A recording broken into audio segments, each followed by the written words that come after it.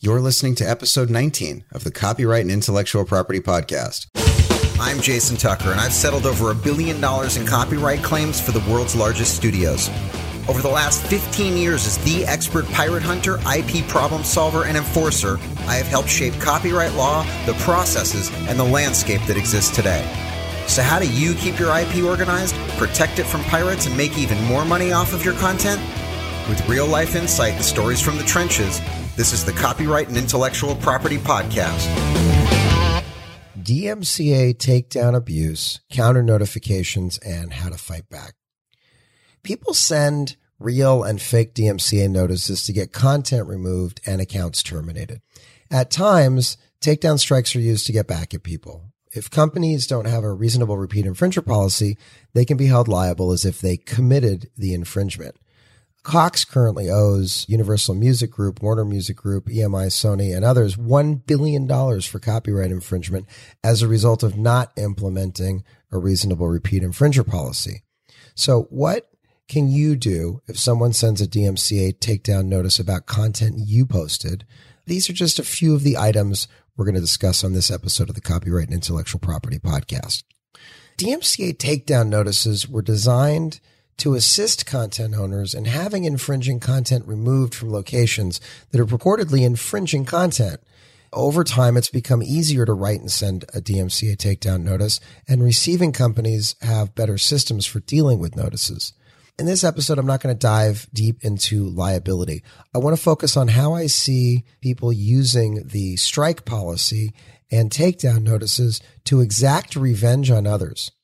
Before I do, I will briefly touch upon some of the rules of the game called intellectual property enforcement. So from my experience, companies handle takedown notices in one of three ways. Upon receipt of a notice, they remove the content.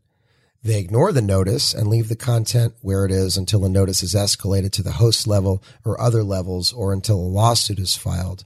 Or in the instance of user-generated sites like YouTube or Twitter or others like that, they disable access to the content, send the user who posted the content a notice that they received a takedown notice, and give that user the opportunity to file a counter notice.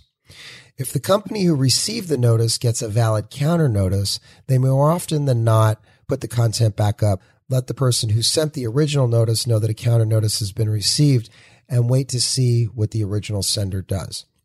Now, from my understanding, under the Digital Millennium Copyright Act, the DMCA, at this point, if the content owner doesn't file a lawsuit against the poster, aka uploader, within a limited period of time, the content stays up and that particular matter is considered closed.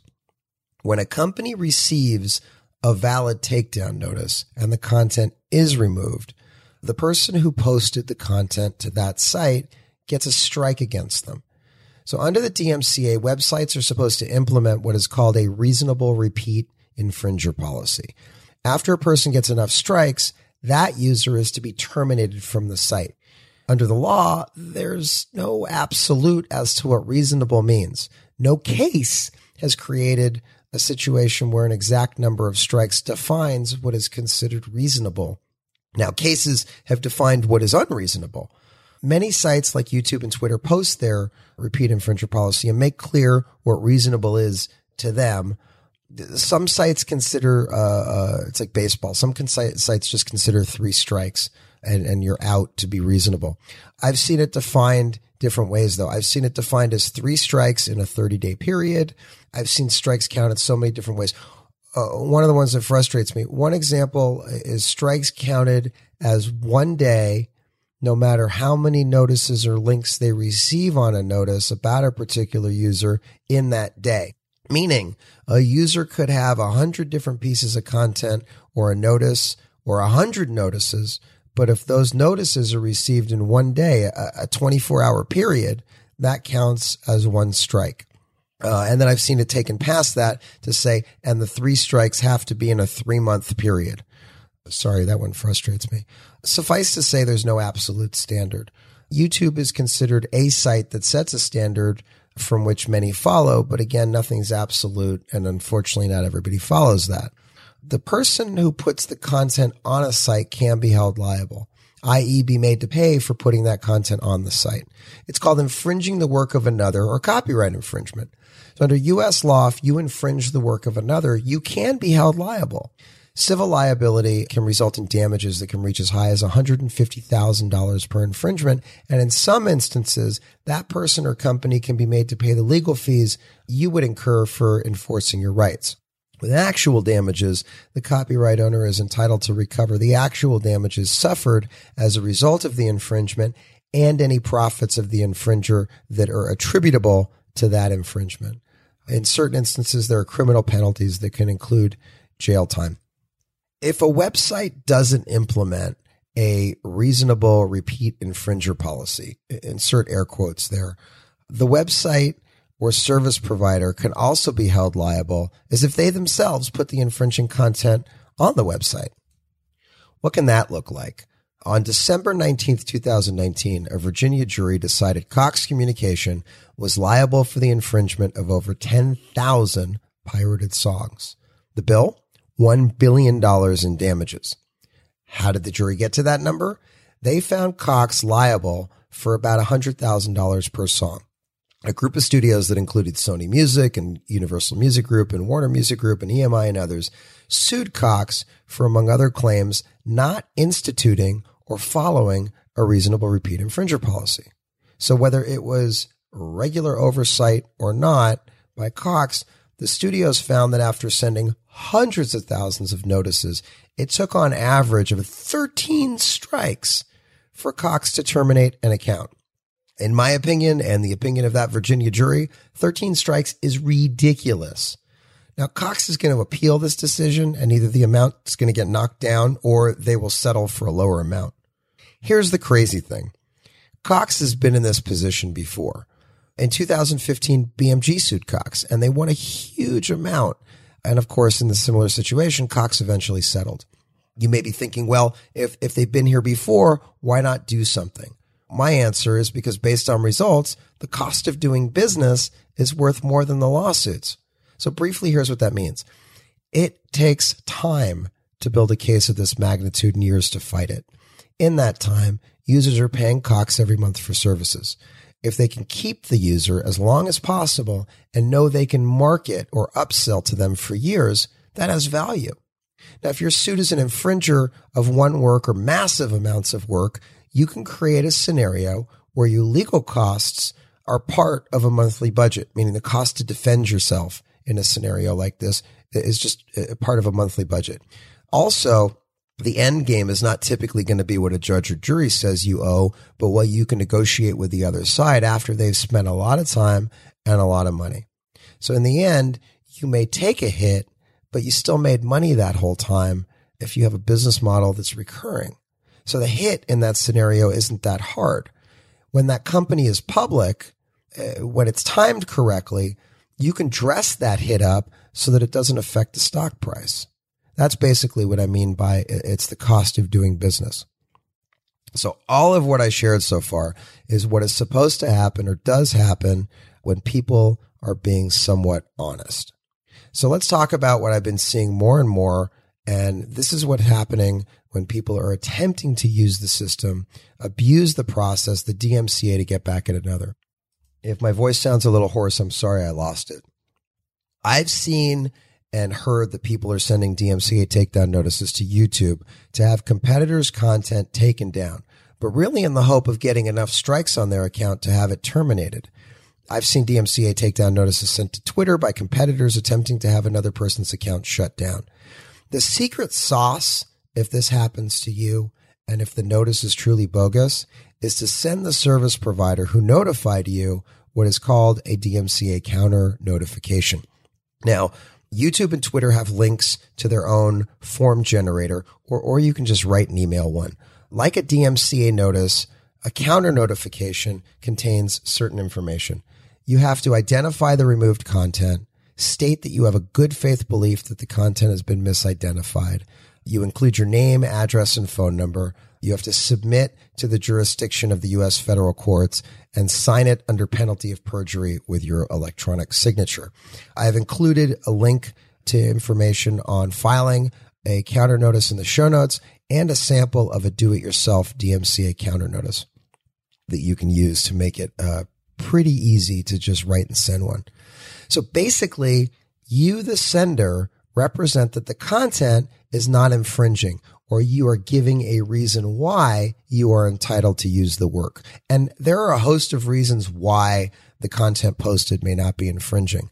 Among them, from my understanding, and this is not a full list, are the complaining party didn't include a copyright registration information or evidence that the content is even copyrighted.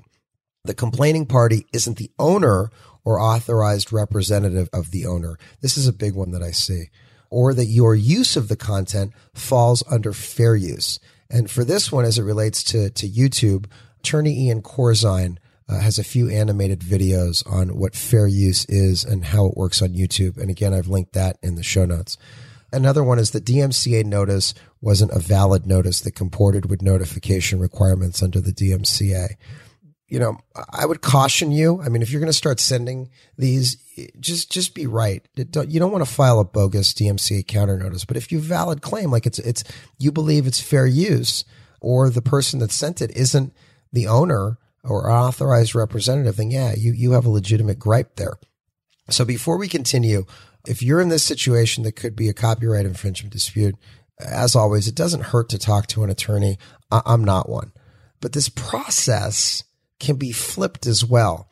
You could send a valid DMCA takedown notice to have content you own taken down. And another person can send a counter notice and put you in a potential bind. So again, under the rules of the DMCA, when a counter notice is filed, the content owner has a limited amount of time to file a lawsuit. Otherwise, the content goes back up. But what happens if the person who files a counter notice is not the owner, but someone lying? That exact situation occurred to a client earlier this year. Like most episodes, it's a wild story. And for this one, it's more appropriate to call it like a ballsy story. All right. So I was involved in a situation that quickly turned into a lawsuit and ended once we quite dramatically called this well-known pirate hacker's bluff. This was another one for the books. The short story is that the owner filed bogus DMCA counter notifications claiming that he owned the content, i.e. a library of full-length movies, and that our client did not have the right to be sending DMCA takedown notices. He included a fake name and redirecting contact information. And if he would have done this with another company or person, I imagine he would have had some success. And I wouldn't be surprised if he's had success in the past because he did it with a level of understanding. So again, under the rules of the DMCA, when a counter notice is filed, the content owner has a limited amount of time to file a lawsuit. Otherwise, the content goes back up. So people do abuse this and file counter notices, anticipating nothing will happen. Unless, of course, you poke a 10,000-pound gorilla, and our client is that awesome gorilla. So here's the long version of what happened. All of this happened really fast. We did this like in pretty much a week. So our client was sending valid DMCA takedown notices for months to Google and other search engines to list links that displayed their infringing content on this particular site. We had been sending valid DMCA takedown notices to the site owner and eventually to their host and CDN provider to have the infringing content removed from that site. The owner of the site, who was also posting the content, was ignoring our notices. So once we escalated the notices, about 4 out of every 50 links came down. Plain and simple, it was obvious the owner was playing games. The owner, as I shared, had sent counter notices to Google claiming ownership of the movies. So we were able to get in contact with the owner. The information that we had was good for communicating, but that was it. This person is a big-time hacker who knows how to cause real damage.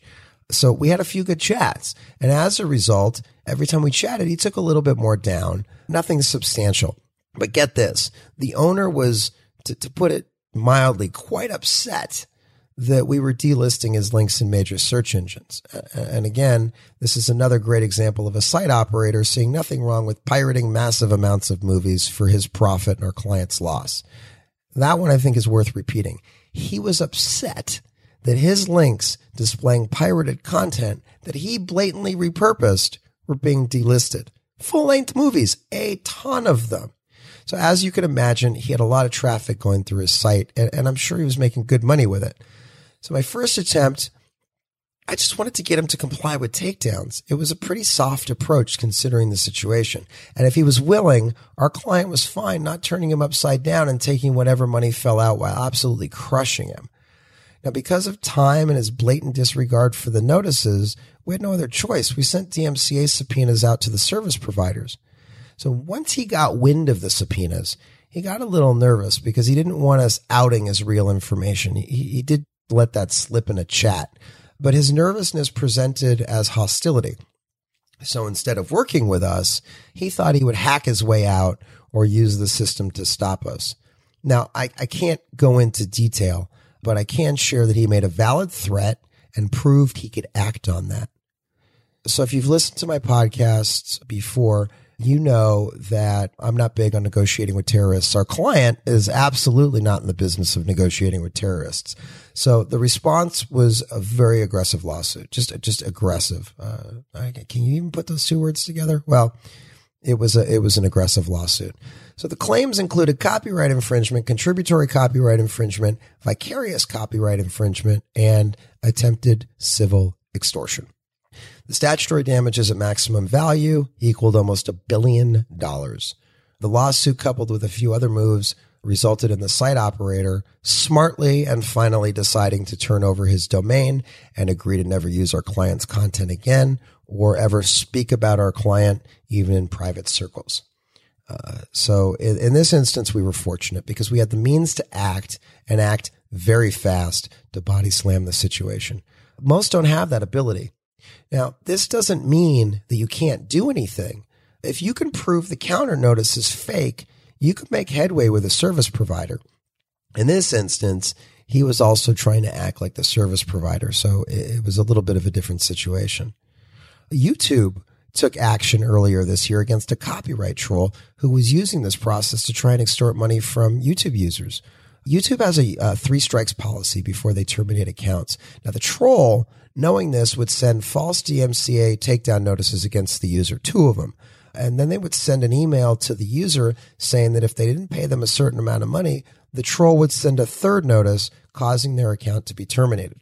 So users rightfully freaked out, and some of them paid. A smart, well-known user let YouTube know what was going on. Now, YouTube, a service provider with no liability in this scenario, made a big move for its user base. YouTube sued the troll, and they made it very public. They made this suit so loud and loud enough to let others know if you mess with YouTube users, there will be consequences. This case obviously settled, but more importantly, the public message was made clear, and that was, again, don't mess with our users. Another benefit to that suit is if this happens on another large platform, there's now a legal template to use as a way to fast-track resolution. So I throw major kudos to YouTube for acting. So to wrap this up, I hope that you walk away with the following information. If a DMCA notice is filed against you and it's false, you can file a counter notice. If a false counter notice is filed against you, you can take action.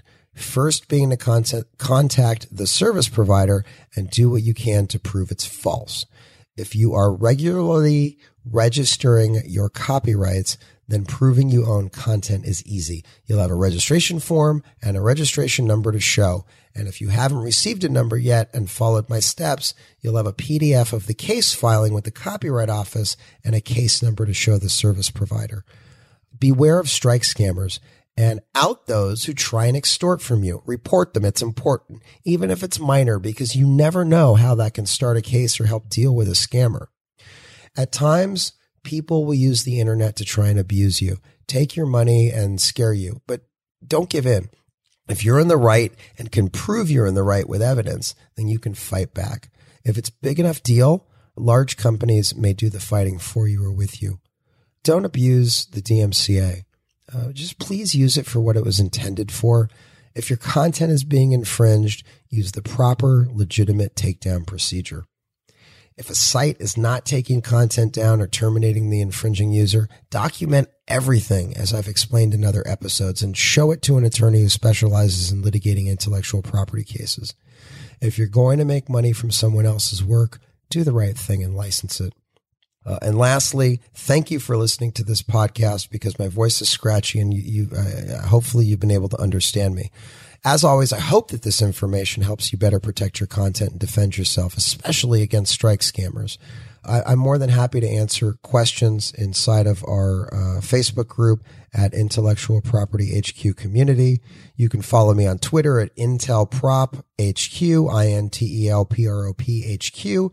If the podcast episode or the blog post was informative or helpful to you in your endeavors, please subscribe and share it with your friends. Together, I believe we can help a lot of people. Also, please take a moment and leave us a 5-star review on iTunes. Happy hunting. Jason Tucker is not an attorney.